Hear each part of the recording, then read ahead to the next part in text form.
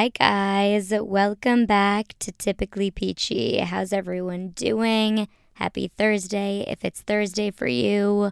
What's new with me? Let's get right into it. I had such an amazing weekend. It was so full, so many activities, but I must admit I am now pretty tired. I'm feeling a little bit overwhelmed because there's a lot that I have to get done within these next couple of days, within these next couple of weeks. And it's just building up and up and up because of all the stuff that I've had going on. I haven't had much time to dedicate to the other stuff that I need to get done. And I go home today, so while I am very, very excited to see and spend time with my family, it's always such a bummer when I do have a lot that I have to get done when I'm with them, because I want to dedicate 100% of my time to spending with them, hanging out, just chilling, having great conversation, great meals, fun downtime. But the reality is that there's a lot to do in my life right now. But it is what it is. We're going to get through it all. We always do. A little recap of this incredibly fun weekend. Like I mentioned last week, my boyfriend's family was in town, so we did a lot of exciting things. The Sail Grand Prix is currently going on. So we went on a boat and watched some of those races, which was really, really cool. It takes place in a bunch of locations, but one of those locations is Chicago on Lake Michigan. So we got to see it. It was beautiful. It was really exciting, except for the fact that the day that we went to see it, that we were out on the water, there was basically no wind. So these sailboats had a very tough time getting any kind of speed. So it more felt like turtle racing than sailboat racing. They were going pretty slow, but nonetheless, it was in fact a race. I've never actually seen anything quite like it, so it was a really cool experience. One, of course, to be out on the water and be so close to the sailboats watching it happen. But then, two, all of these countries participating in this competition. And Chicago just so happened to host for part of the race. I don't know if that's always how it is. Again, very unfamiliar with this because this is the first time that I've ever seen it. But if this is something that happens every year, I want to do it again. It was a really cool experience. Another thing that we did, we went to a Cubs game, which is always a phenomenal time. Unfortunately, the Cubs did not win, even though I am a Twins fan at heart. But if the Twins aren't playing, then I'm a Cubs fan. My mom's from Chicago, you guys. Gotta support. But it was great being there, eating a hot dog, cheering with the fans. Another great day weather-wise. We got extremely lucky. And then we pretty much spent the rest of the time that they were here eating great food, going to different restaurants, continuing to explore the city. Something that seemingly never gets old. And like I said, now today I'm headed back home to Minnesota, getting to spend time with my family, which I am eternally grateful for the fact that we are all going to be in the same place again, even for a short amount of time. I'll take what I can get. I love and miss my family so much. So I'm excited to literally do nothing with them, just hang out. That's really all that's new with me. So let's get into the rest of this episode, starting off with what's hot this week. First story, one that I came across that was actually very shocking to me. I don't know if you guys will feel the same, but here it is. According to Hypebae.com, Netflix's first ever pop-up restaurant is set to open on June 30th. Dubbed Netflix Bites, the menu will feature special dishes curated by well-known chefs from popular culinary shows. The list of accomplished chefs include Curtis Stone from Iron Chef, Dominique Crenn, Chef's Table Iron Chef, and Rodney Scott, Chef's Table BBQ, Ming Tsai from Iron Chef, Ann Kim from Chef's Table Pizza, Nadia Hussein from Nadia Bakes, Jacques Torres from Nailed It, and Andrew Zimmern from Iron Chef. According to Resy, quote, the ultimate Netflix dining experience, serving up cuisine from the world-renowned chefs you've seen on Netflix. Reservations to Netflix Bites requires a non-refundable deposit of $25 per person. This deposit will go towards your final bill. You will not receive a refund if you change or cancel. Netflix Bites opens from Monday to Sunday from 5 to 10 p.m. Meanwhile, on weekends, it will run under a brunch schedule from 10 a.m. to 2 p.m. Reservations can now be made online and require a non-refundable deposit of $25 per person. All right, now why I was shocked about this is because I never really anticipated Netflix entering into the restaurant space.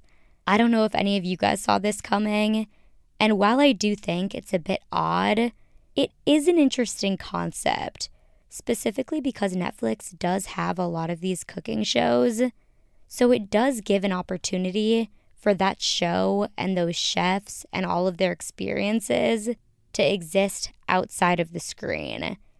And I can't imagine people would love this if they love these chefs, if they follow these shows, if they want to taste the things that they do see on these Netflix shows. I'm curious how well it will do, because it definitely is a niche thing, but it also is a pop-up restaurant. So it's not necessarily here to stay. They're trying it out in LA, which of course does seem like the perfect spot, because especially for those that are visiting LA, this seems like it would be a fun, kind of interactive experience to do. It doesn't say how long it's going to be up for, but again, it does open June 30th, so I'm guessing it's going to last at least through the summer. And if nothing else, I feel like people will go to just see how it is. I would maybe check it out if I was still in LA, just probably to review it for you guys. I'm not that big into the cooking shows, but I could see how this would be a great tourist attraction, or just somewhere, like I said, for a super fan of these shows or chefs. I'm guessing it'll be semi-hard to get a reservation, again, depending on how long this runs through, because it's a pop-up and it's new and it's different. So if you do want to try it out, grab those reservations and let me know how it is, because if it is successful, I am guessing that we are going to be getting more pop-ups, and would not be surprised if one of those happens to be in Chicago. If it does come to Chicago, I will try it for you guys, but until then, you West Coasters, let me know how it is. All right, guys, next up for What's Hot is a story that I actually came across last week, but there was too much to get through last week. So even though this news article has been out for a little bit, it is still incredibly relevant in my mind because it is wild what I'm about to read, all right? According to Forbes.com, Taylor Swift's The Eras Tour could generate $4.6 billion for local economies. You heard that number right, $4.6 billion. Forbes writes, "It's no surprise that Taylor Swift is a titan of the entertainment industry, as her latest trek, the Eras Tour, has become the most sought-after ticket of the year. Fans are clamoring to see her live performances, creating an unparalleled demand. And with the high demand comes not only a phenomenal music experience, but also the potential for Swift to become even wealthier than before. And it seems that the singer and her team are not the only ones reaping the benefits." A recent report revealed that the Eras Tour's popularity has had a significant economic impact on the local economies of the cities she visits. Fans are not just attending the shows, they are making a whole trip out of it, contributing to the local businesses and generating a substantial influx of money into these communities. According to Fortune, a data report from research company Question Pro suggests that the Eras Tour has the potential to generate a staggering $4.6 billion in consumer spending in the United States alone. This figure is astounding and solidifies Swift's venture as one of the most significant tours of all time, considering its overall impact on the economy. The Fortune article makes the economic impact evident by examining the city Chicago, where Swift recently brought her the Eras Tour. The metropolis experienced an unprecedented surge in demand for hotel rooms, with an average of 44,383 rooms occupied each night on Friday and Saturday, the days she was in town. Choose Chicago, the city's marketing organization, reported that the hotel occupancy rates reached a staggering average of 96.8%, which now stands as an all-time high record. While the Eras Tour undoubtedly brings immense financial gains to the local economies, Swift herself is not left behind in this prosperous journey. The tour is set to make her a fortune, with the potential to earn hundreds of millions of dollars. Swift takes home millions per night, with estimations ranging into the 8 digits per show. Her astronomical success as a performer goes hand in hand with her influence on the cities she visits. It's undeniable that her immense popularity is a driving factor behind the economic rewards these cities are reaping. All right, so obviously Taylor Swift is a huge, huge star. We know how successful this tour has been by word of mouth, but I think that when you talk about this in the form of numbers, about the actual economic impact that it's having on these cities, it's really so wild. And of course, the hotels, the restaurants, the attractions in these cities that people are going to during the times of the day that she's not performing.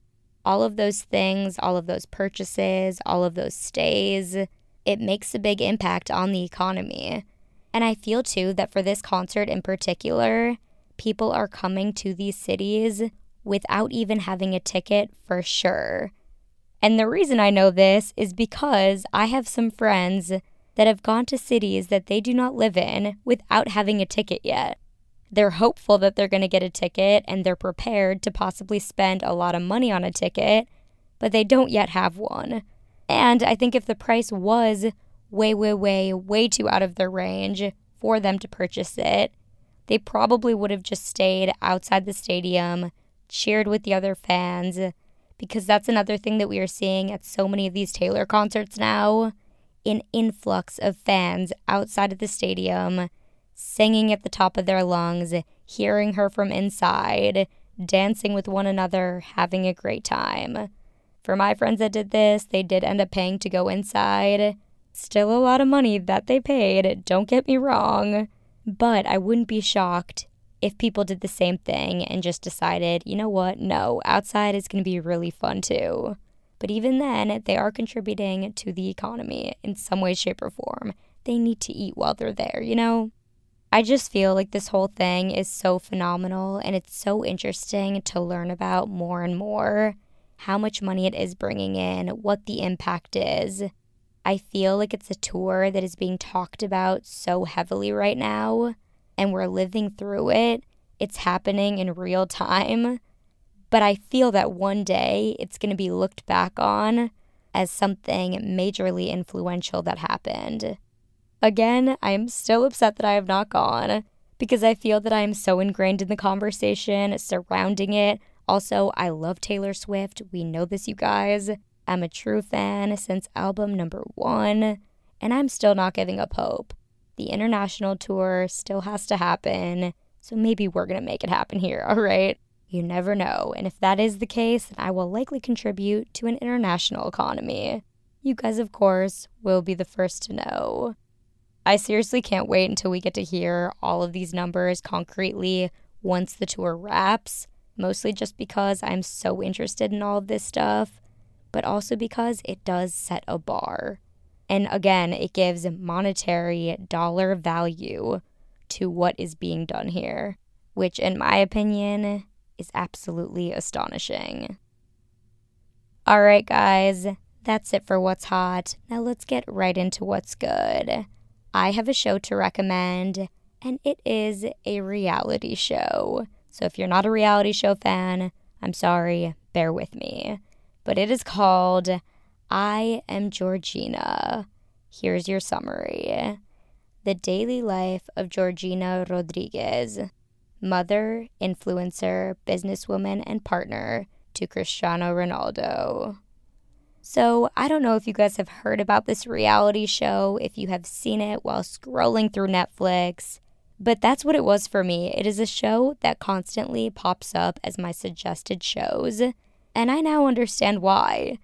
This past weekend, I decided, you know what, let's just have this on in the background.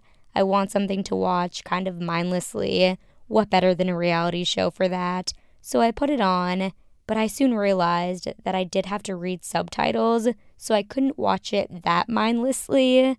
But I ended up being okay with that because I was so interested in it. One, I love Cristiano Ronaldo. I know a lot of people do. One of the best, if not the best. I personally think the best soccer player in the world. People are obsessed with him. He is insanely talented. And she is his partner. Not just his partner, but mother to 3 of his children. I'm not sure if she adopted Junior, his first child that he had with another woman. I feel like she hasn't, but I could be wrong. But she is very involved. At least the reality show makes it seem that she's very involved in both his life and then, of course, her 3 kids' lives as well. It's just kind of a fun show to watch. I mean, one, because honestly, there is so much wealth that they have. So the things that they get to do are just outrageously glamorous. And that's kind of fun to watch on screen. All the fashion, all the handbags, the shoes, the boats that they go on, the things they experience, the travel, them talking about their luxurious summer plans. The whole thing is so glamorous, a bit out of this world. But it's also really fun to see their personalities a bit more. That's something, too, that I love about reality TV shows, and I'm sure many people would debate me on this, saying that they aren't truly themselves on these shows, which I agree with. I don't think they're 100, 1000% themselves, but I do think that you get to see a different side of them than if you were to just look at their Instagram or just see Cristiano Ronaldo on the field, for instance. Because he is in this reality show too, so you get to hear from him, you get to see their dynamic, but it is very heavily focused on her, which I like that a lot too, because we don't really ever get to see that. The person that is, with of course a lot of help because they have a lot of resources, again, a lot of money, but the person that is with the kids the majority of the time, going to the soccer games, spending time with them, picking them up from school, things like that he isn't always there for because he's an athlete. So it's an interesting dynamic, it's an interesting glimpse into their lives, and I've been captivated so far, so I thought maybe you guys would like to try it out too. Again, there are subtitles, so she does speak Spanish, which I mostly understand, but she also speaks Portuguese, which I do not understand very well. So subtitles are present so that we can all understand. Again, it is called I Am Georgina, and you can watch it on Netflix. Alright guys, and next up for What's Good, I told you that I recently watched The Princess Diaries, and I am now here to recommend the second one, The Princess Diaries 2, Royal Engagement. I very much recognize that I am not giving you guys anything new to watch here, but like I said with the first one, sometimes it is just good to be reminded of a classically good, wholesome, fun movie that you don't have to think about much. That's actually how I ended up watching this movie. This past weekend, when I did get some downtime, I was like, okay, I just want to put something on. I don't want to think too much about what I'm watching right now. So let me just find something easy to watch on Disney+. And of course, I thought, you know what? Let's watch the sequel to the first one. So there you go. I'm recommending it here and now. Here's your summary in case you haven't seen it. Mia, again played by Anne Hathaway, still coming to terms with her life as a princess, graduates from Princeton, which, by the way, was filmed at USC, my alma mater. I did notice that. Love seeing my school in there. She returns to Genovia, and her best friend Lily goes with her. When they arrive, Mia's grandmother, again played by Julie Andrews, informs her that Mia cannot become queen unless she is married within 30 days. Nicholas Devereaux, played by Chris Pine, is one of her top suitors, though he is more interested in the crown than Mia. But when Nicholas realizes he loves Mia, he decides not to pursue her. Just a great classic romance comedy for ya. Also, every time that I watch this movie, I forget that a young, little, tiny Abigail Breslin is in it. She is the little girl that Mia helps in that one scene during Genovia's Independence Day. When they're going through the crowd, she sees her, she's sucking on her little thumb, her braids are getting pulled by boys, Mia goes up to her, and it's Abigail Breslin. She is so cute. I love that scene, and I miss seeing Abigail Breslin on my screen. I hope she's doing great. Again, if you want to revisit this movie or check it out for the very first time, you can watch it on Disney+. And last up for What's Good, your song. It is called Yellow Lines by Brendan James. As always, you can find it on our playlist, Typically Peachy, What's Good, on Spotify. And to round out this episode, let's get right into Need to Know basis. This week, what has been all-consuming in my mind is everything that I have on my mind, which is directly correlated to my to-do list. I have so many things that I need to get done, and I feel like this is a common theme in my life. I have an insanely busy couple of weeks, which often is combined with the fact that people are visiting us, or I'm in a different state, I'm visiting other people, or I have a bachelorette party to go to, or I'm just going home so I won't be in one place for a long time. All of those things mixed together with all the other things that I have to do, it becomes very, very stressful. And I recognize that this is something that I have talked about before, but the reality is that it's because it's kind of a constant in my life. There's always something that's kind of in the back of my mind stressing me out a little bit, and I'm trying to work through how to minimize that more and more, but I'm starting to realize that it feels like it's just the norm right now, and I don't know if that stresses me out more, or if it makes me calm to know that I've weathered this storm before, that I can get through it, that it's highs and lows of times that are extremely busy, and then other times that level out a bit more. Because at this point, I feel like I probably would have found some kind of a greater solution to minimize my stress a lot because of how long I've been dealing with all of this that I've had on my plate. Because I'm pretty organized, I'm pretty good at time management, I do always get it all done, but sometimes it just feels like there's so much to get done.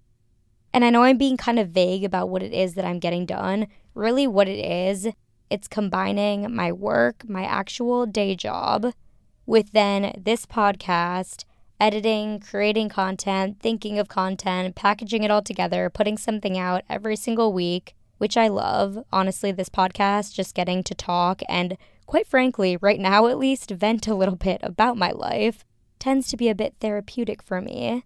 But as you guys know, I also now have my other podcast, Excuse My Reach.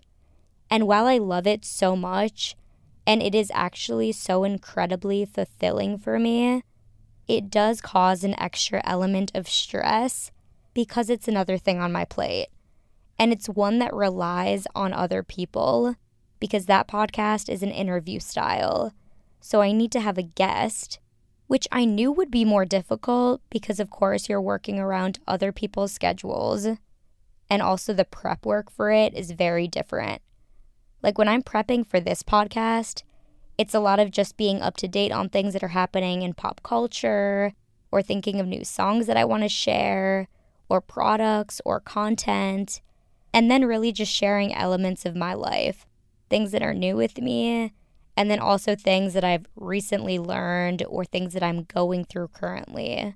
So the prep work for that is a lot of times figuring out how to vocalize it properly, and also in sort of an abridged version, because of course I could talk about all of this stuff for a long time, but it does have to be consumable, so that is definitely kept in mind whenever I'm prepping for this. But for my other podcast, Excuse My Reach, it's very, very different. I write up an intro for my guests. I write up all my questions ahead of time. I want to be very well versed in the things that they have going on in their lives from a professional standpoint, so that my questions actually make sense based on what they've experienced, and I can foster a conversation already having some background about what they do and the space that they're in. Because if I don't do that and I just enter into a conversation with them like I've never met them before, it's not going to be a very cohesive conversation.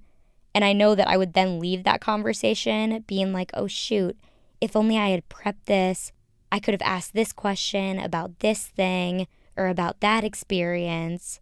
And I don't ever want to leave an interview regretting that I didn't ask a question that I really wanted the answer to. Because I know if I wanted an answer to it, presumably some other listener out there would also probably want an answer to that same question as well. And it could be something really helpful that they don't get the knowledge of that because I never asked. So there's just a lot of prep that goes into that, and it's time consuming, which is totally fine, and I love doing it. But the problem is that when you're going off of somebody else's schedule, when you don't know when you're going to necessarily record with them, if you're going to record with them, then it's like, okay, first I have to make sure that they are on the recording schedule, that it's not going to be rescheduled, all that good stuff. And then I can start doing all that prep work. There's just a lot of things and steps that need to take place. And mostly I just get stressed because if I can't record in an allotted period of time, knowing that I'm not going to be home in Chicago for certain times, then I have to work around that because, of course, my ideal would be to record in Chicago in my recording chair where my whole setup is here. It's just a whole thing, and I'm kind of rambling now. But like I said, I'm viewing this week on Typically Peachy as a very therapeutic session because I just really feel like sometimes it is better to talk through everything that's stressing you out than to just keep it up in your brain and trying to just go through all iterations of how things could go wrong. Sometimes you just need to verbalize the things that are on your mind. And then you can take it minute by minute, hour by hour, day by day. You can figure out all the steps that need to happen in the time that you have. You can think of plan Bs if your plan As don't work out. You can think of different ways to manage your time, to strategize the little free time that you do have. Because again, if it just sits in the back of your mind and you never speak it out, and I don't know, maybe this is just for me, but if I don't get it out, it's not like it goes away. It's still there, and it's almost worse because then every single thing that I'm doing, even if it's a fun thing that I'm doing, I'm thinking about the fact that I have other things that I need to be getting done. And I don't want that. I don't want all my time that I have that's supposed to be fun time, downtime, quality time. I don't want that to be completely consumed by the things that I'm not taking care of right in that moment. Especially if it's things that are out of my control. Like I'm just waiting on somebody's response or waiting to hear if plan A is going to work or not. If I have to go to plan B, if I have to make a plan C. All those things. Sometimes I just need to get it out. So here I am getting it out.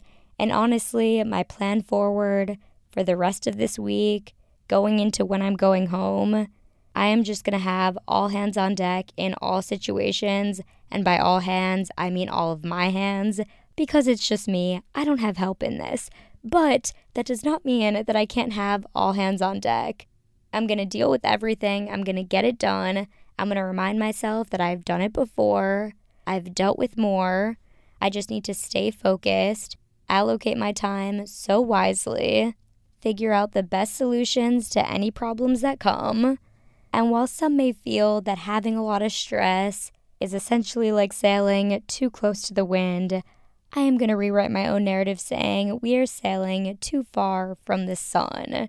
All right, we got to get back to it. No matter the stress, no matter how much is on our plate, no matter at all, we've got this. We are going to get back to the calm, back to leveling out. It's going to be okay. I don't know if any of you guys needed to hear that, but I needed to hear it for myself. So here's your daily, weekly, episodic reminder. You're more powerful than your stress. Sail through the wind, find the sun. Thank you guys so much for listening to this week's episode. I hope that you have an amazing rest of your week, a fantastic weekend. Spend some time with the people that you love. Say something nice to a stranger. You got this. Don't get discouraged. Remember the sunny days ahead. And don't forget to stay peachy, my friends.